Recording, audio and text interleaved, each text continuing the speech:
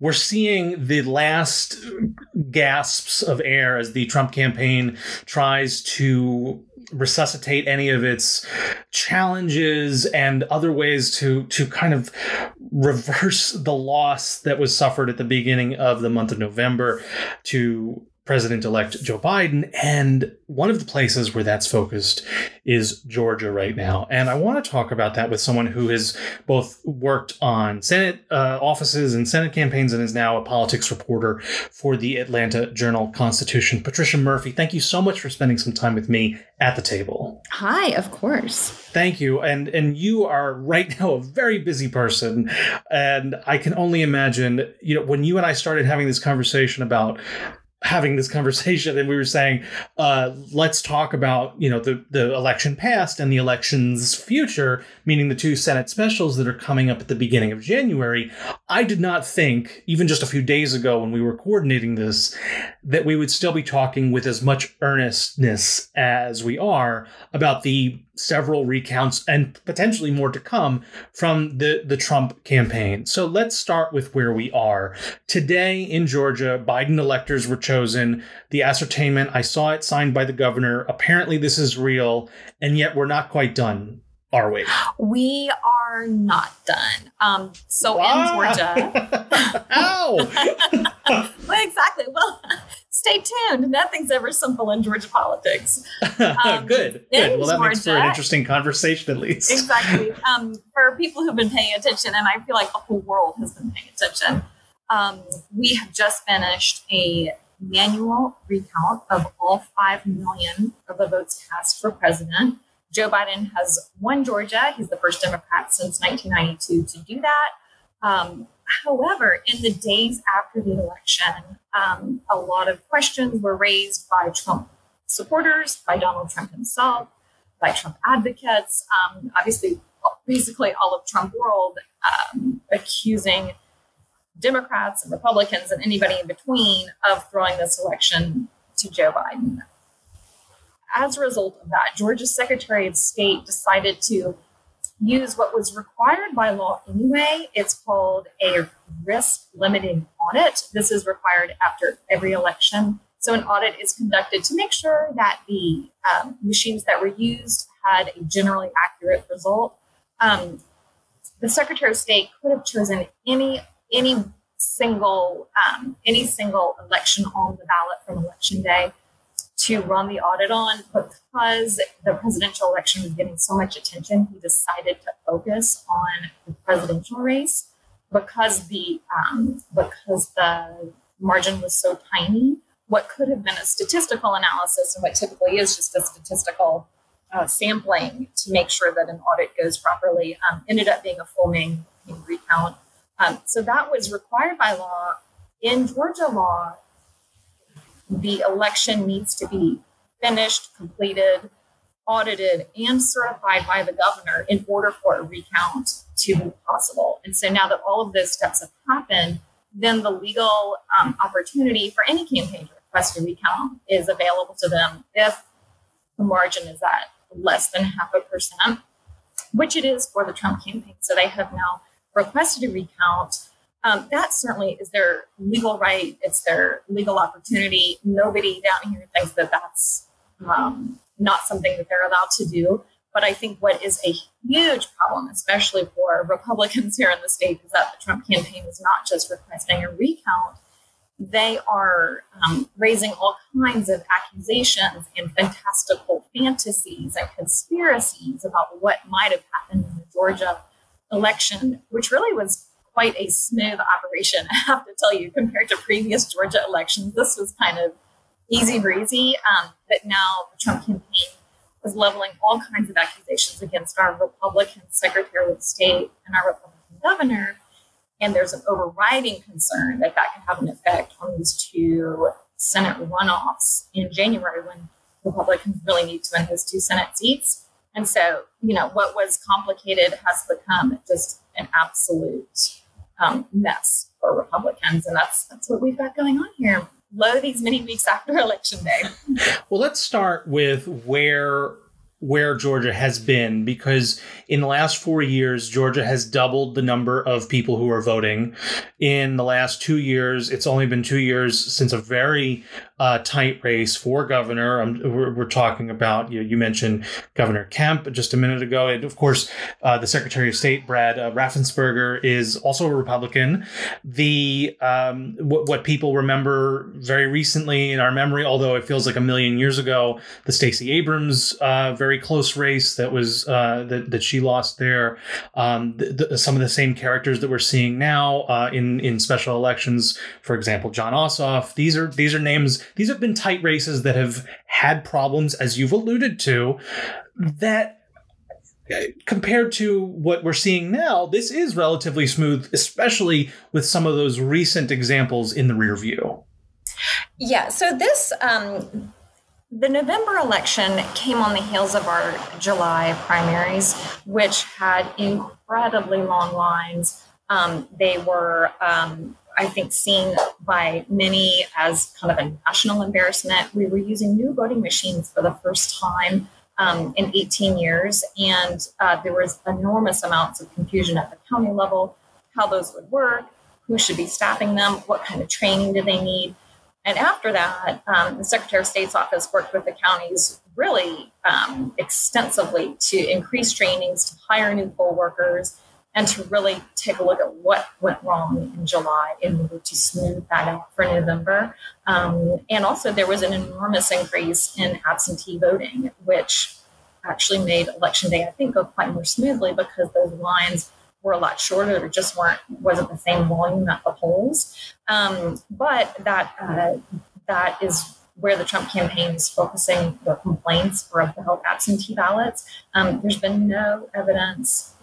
Not even, I mean, I don't even say there's been no evidence. There's been nothing to indicate that there's been anything wrong with the absentee ballots. And again, if the Trump campaign was not raising these issues, I'm pretty sure the governor and Secretary of State Raffensperger would have been taking a gigantic victory lap on Wednesday morning because those elections really did go quite smoothly.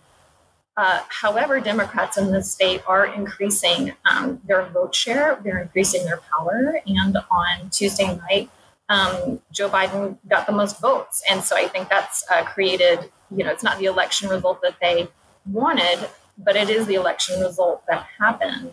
To Raffensperger's credit, he is standing by the election result and the process that went into it. But it's obviously created a lot of problems for him. He's had death threats against himself, against his family, against his staff.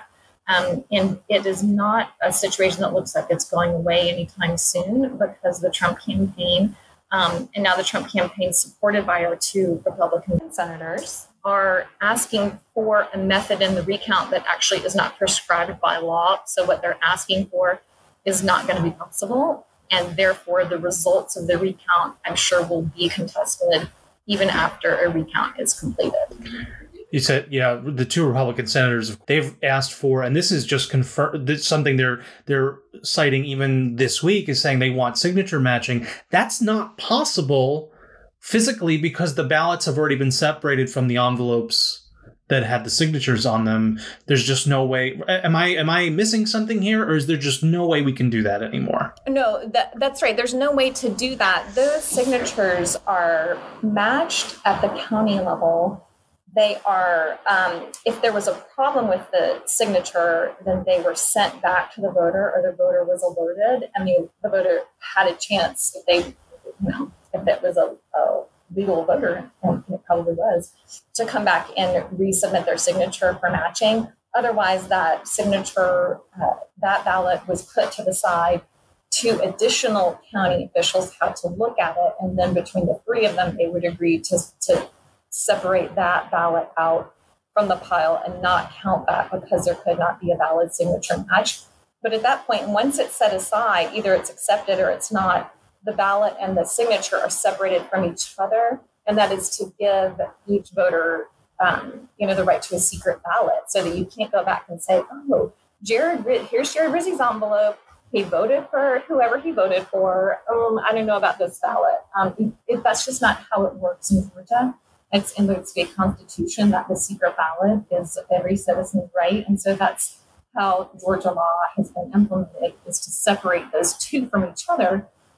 They may want to do legislation going forward at the state level to change the way that piece of the Constitution is interpreted, but it was a Republican legislature that passed the law about the signature matching and how it would be interpreted. And so this is the law that Republicans have passed. So it may be an imperfect law, but it was an imperfect law passed by an overwhelmingly Republican legislature that now is receiving a lot of complaints, but it's from Republicans. It's not a conspiracy. I guess that's the point. Well, I want to talk about that conspiracy because you've already identified one problem, is that Jared Rizzi is voting in Georgia. I've never voted in Georgia. And there's the first instance of fraud that we can actually put our teeth on. I do want to talk about, though, some of, this isn't just light your hair on fire incredulousness. This is people who are taking crackpot theories and mainstreaming them in a really big way. And, it's not just folks like Sidney Powell, who is, as of right now, not officially part of the president's illegal team, but a couple days ago was, and who knows what's going on there. But there is this sense that these ideas, she's called out these machines as problematic. You mentioned the machines as being relatively new, but the hand recount has confirmed. We're seeing some stuff that is, again, well beyond the pale of what we would normally see in these elections. I'm trying to find some benefit of the doubt here, and I'm not really finding any reason to give it. Well, I have to say we don't know exactly why the senators are backing this approach, other than what we can glean. And that's because neither one of them has spoken extensively on the record about their calls for a recount here in the state. They also called for Secretary of State Raffensperger to resign. They called for that right after the election. Both of them did pretty well in the election. David Perdue got 49% of the vote. Kelly Loeffler made it into the runoff. Ostensibly, they had pretty good results from the election, so they didn't have any evidence or facts about why they wanted him to resign. They just said that it was an embarrassment. But what we do know is that they do need every vote of every Trump supporter in this state to get elected in the runoff. And this is an anxiety and a fear that has taken over among the Trump base here in Georgia, is that this election was not free and fair. And they feel that way because the president has told them that it's not free and fair. So it creates this sort of circular logic that the president said it wasn't going to be free and fair. If he loses, he loses. Now it's not free and fair. Now that's the mindset of Trump supporters that these two Republican senators have to appeal to in order to get those people to come back and support them 9 weeks from that election. And it just puts them, especially Kelly Loeffler, in a terrible bind because we mentioned Sidney Powell for a minute. Over the weekend, Sidney Powell said that not only was Georgia's election bought and paid for and stolen from the people of Georgia, that Doug Collins was one of the candidates who had had his election stolen. Doug Collins ran against Kelly Loeffler. So now Kelly Loeffler has apparently been in a fraudulent election that she is not calling for a recount of, which ostensibly in Sidney Powell's reasoning would be to install Doug Collins instead of Kelly Loeffler in that spot. And so there is no logic to it because it's not fact-based, but it is reality-based because the reality is that these Trump supporters believe the president. They believe that this election was not free and fair. And the two Republican senators are working very hard to align themselves with those voters while still being sitting Republican senators and candidates on the ballot. And it is just a really, really awkward, difficult nonsensical space to be for people who would otherwise be like normal humans. It's very, very strange to watch. I feel like we're both trying to be very careful in our language here, but the polling, you mentioned that Senator Perdue, for example, is in a very advantageous position. The balance was, from what I saw, about 90,000 votes of the 5 million cast between him and Jon Ossoff. Kelly Loeffler had a more significant margin, but it was that jungle primary style general election where she came in second essentially out of the top. It was like 20 candidates or something. I mean, it was just a very different race because it was an appointed seat. And so I think let's just talk about Perdue and Ossoff for a moment. Yeah, you mentioned the difficulty of the Trump denial effect essentially. Is there any? It's so hard to poll, I imagine, especially between after the election, the holidays, there's still a pandemic going on. It's already difficult to reach people. But is there any sense of whether or not the 90,000 vote gap that Ossoff would have to make up, is there a reason to believe that 90,000 Republicans might stay home? Is there a reason to believe that 90,000 new Democratic voters might come out of the woodwork and vote that didn't? Or is there some other groundswell that I'm missing because I'm in Washington, D.C., and as I've said, have never voted in Georgia? Yes, we know you've never voted here. I'm just trying to make sure that no one knocks on my door at this point. I know Sidney Powell is going to be knocking on your door and asking for God, please leave me alone, Kraken. I don't need you. We just don't know. This race is going to have such a totally dynamic that's different because Donald Trump is not on the ballot, and he was such an oversized issue in November, and nearly everybody at the polls in Georgia were there either to stand up and save Donald Trump as president or to stand up and get rid of him. And without him on the ballot, we don't know exactly how voters will be animated. And will it be because people who support Joe Biden recognize that keeping or giving control of the Senate to Democrats would ease a Biden presidency and make it easier for him to enact his policies? That's just a much more logical strain of thinking than get rid of Donald Trump, And then for Republicans, they are in grave danger right now because there's a corner of the Republican base that is saying they don't feel like Kelly Loeffler and David Perdue are standing up enough for the president. And if they don't stand up for the president now, voters will not stand up for them in January. That is absolute lunacy. These are two conservative Republicans, but in Georgia right now, it's not enough to be a Republican to win as a Republican. You have to be a Trump Republican to win as a Republican. And that's just I don't think that's just Georgia, by the way. I mean, that's, It's just a very different world. I mean, the Republican Party in Georgia has been dominant in this state. There have been a lot of different factions and different camps that have come through based on who is the governor or based on who is the up-and-coming player or, sort of which particular counties were the powerful Republicans coming from. But it's never been it's just never been a single person, not from Georgia, really determining the fate of everybody else in the state. And that's how it feels right now. And this is it's just a state with it's a party in the state with a very proud history. And right now, I think they're really at odds with how to go forward. How many of them are just doing this to humor the president? How many of them are doing this because they believe it? It's very hard to tell the difference right now. And is there anything short of, I don't know, stampeding the governor and the Secretary of State that Loeffler and Perdue could do that would satisfy these voters? I just don't,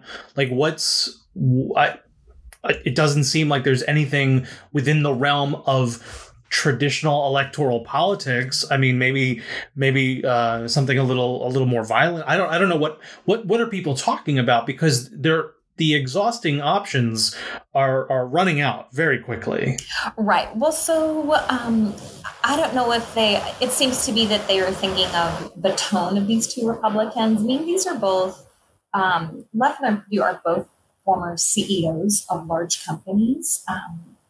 Perdue was the CEO of Reebok and of Dollar General, and Kelly Loeffler's husband owns the New York Stock Exchange and the bigger company that owns that stock exchange. And she herself was the CEO of a cryptocurrency sort of subsidiary of that company. I mean, these are two boardroom Republicans. They don't breathe fire.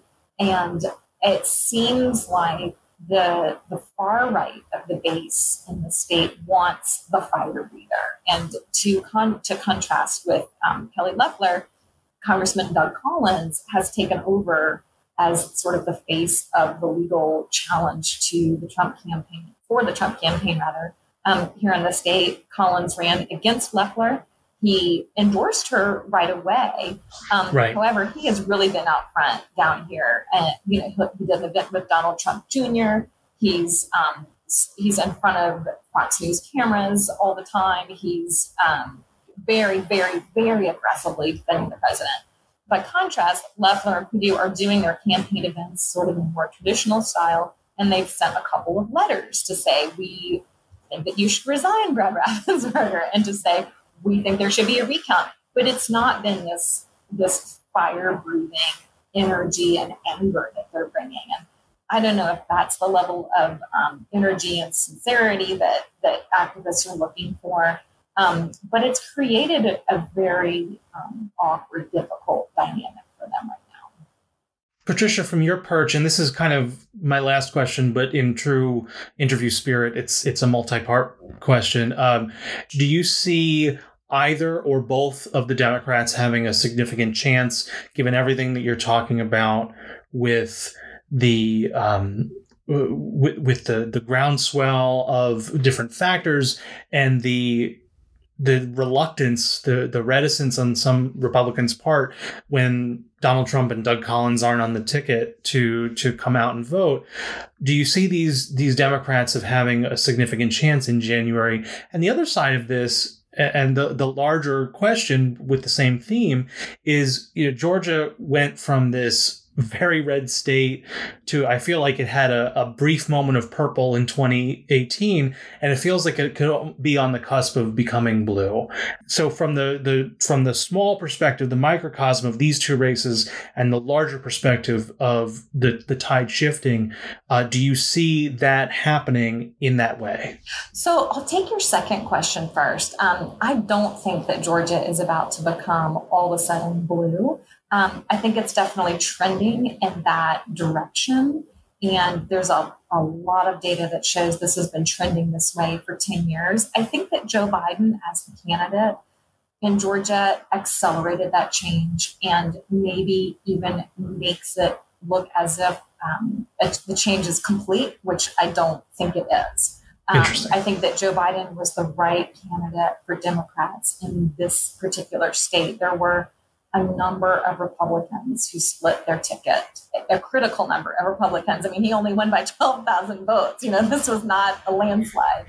Plus mine, and that was, right. We know that was a fraud vote. So that's so it was not a landslide, and I do not think that if this were an Elizabeth Warren ticket, that she would have won Georgia. It is just not that kind of an electorate here in the state right now.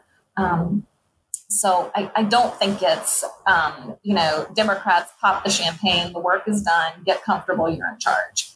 Every statewide official is still a Republican. Most counties are still governed by Republicans. But the counties that have changed the fastest are also the fastest growing and the most important for Democrats because of that.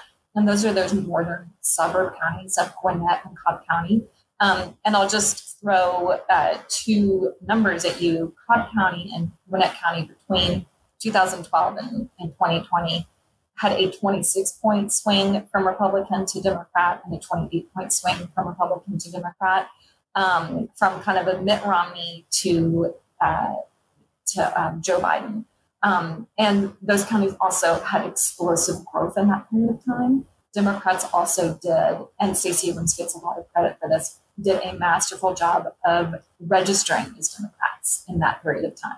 And so it was a combination of candidate, grounding, opportunity, circumstances, and Donald Trump was a horrendous candidate in those two counties. And so I think those are the counties that made the difference. And it was a confluence of the right personalities working in concert with the grounding that had been led by Stacey Abrams and other get out the vote operations. So, but I don't think the work is done for Democrats at all. They're going to have to really keep working.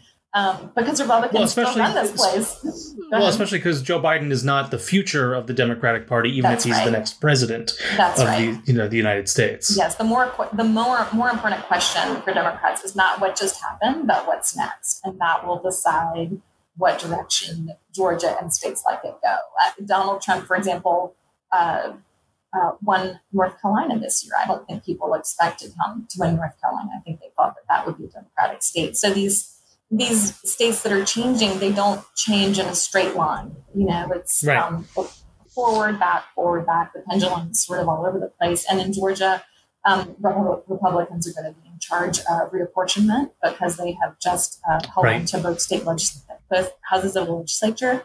And so that's going to hold the pendulum for them, certainly locally, for longer than even it would have. So that's my larger answer. And then on the question of these two Senate races, I think they certainly do have a chance. You can't say that they don't. These are both really talented candidates. They're both great on the stump. They are both running against incumbents in kind of a change year. And so, and they're going to have more money than they can even know how to spend. So they're going to have a lot of advantages. What I think is going to be difficult or make it harder for them is that I think that this has been an election about moderation here in Georgia.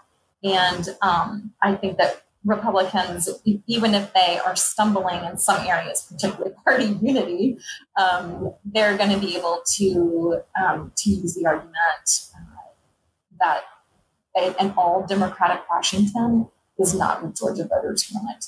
And they've been saying this. I mean, this has been the message for Republicans. Do you want the Green New Deal? Do you want, socialized medicine, this and that, radical this, radical that, AOC? We hear more about the squad down here than we hear about Jon Ossoff and Raphael Warnock. When Republicans are talking, it's a lot more about AOC, a lot less about Raphael Warnock and Jon Ossoff. So those are that's an issue that has worked in runoffs here in Georgia consistently. And so when one party has won the White House, typically if there's a runoff that year, it really does work in her favor to offer to be a check on that White House.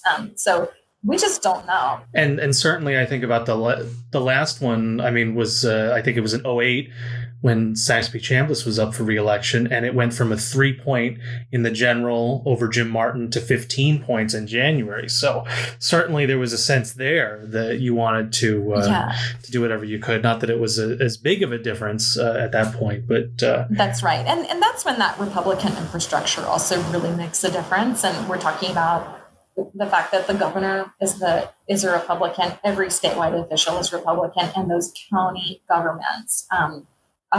Democrats picked up a few county level seats, and they certainly typically run the counties in the large metro areas. But in the smaller counties and outside of Metro Atlanta, there's just an enormous amount of embedded Republican infrastructure that has delivered again and again over the last 20 and 30 years. So they'll have that advantage as well in January.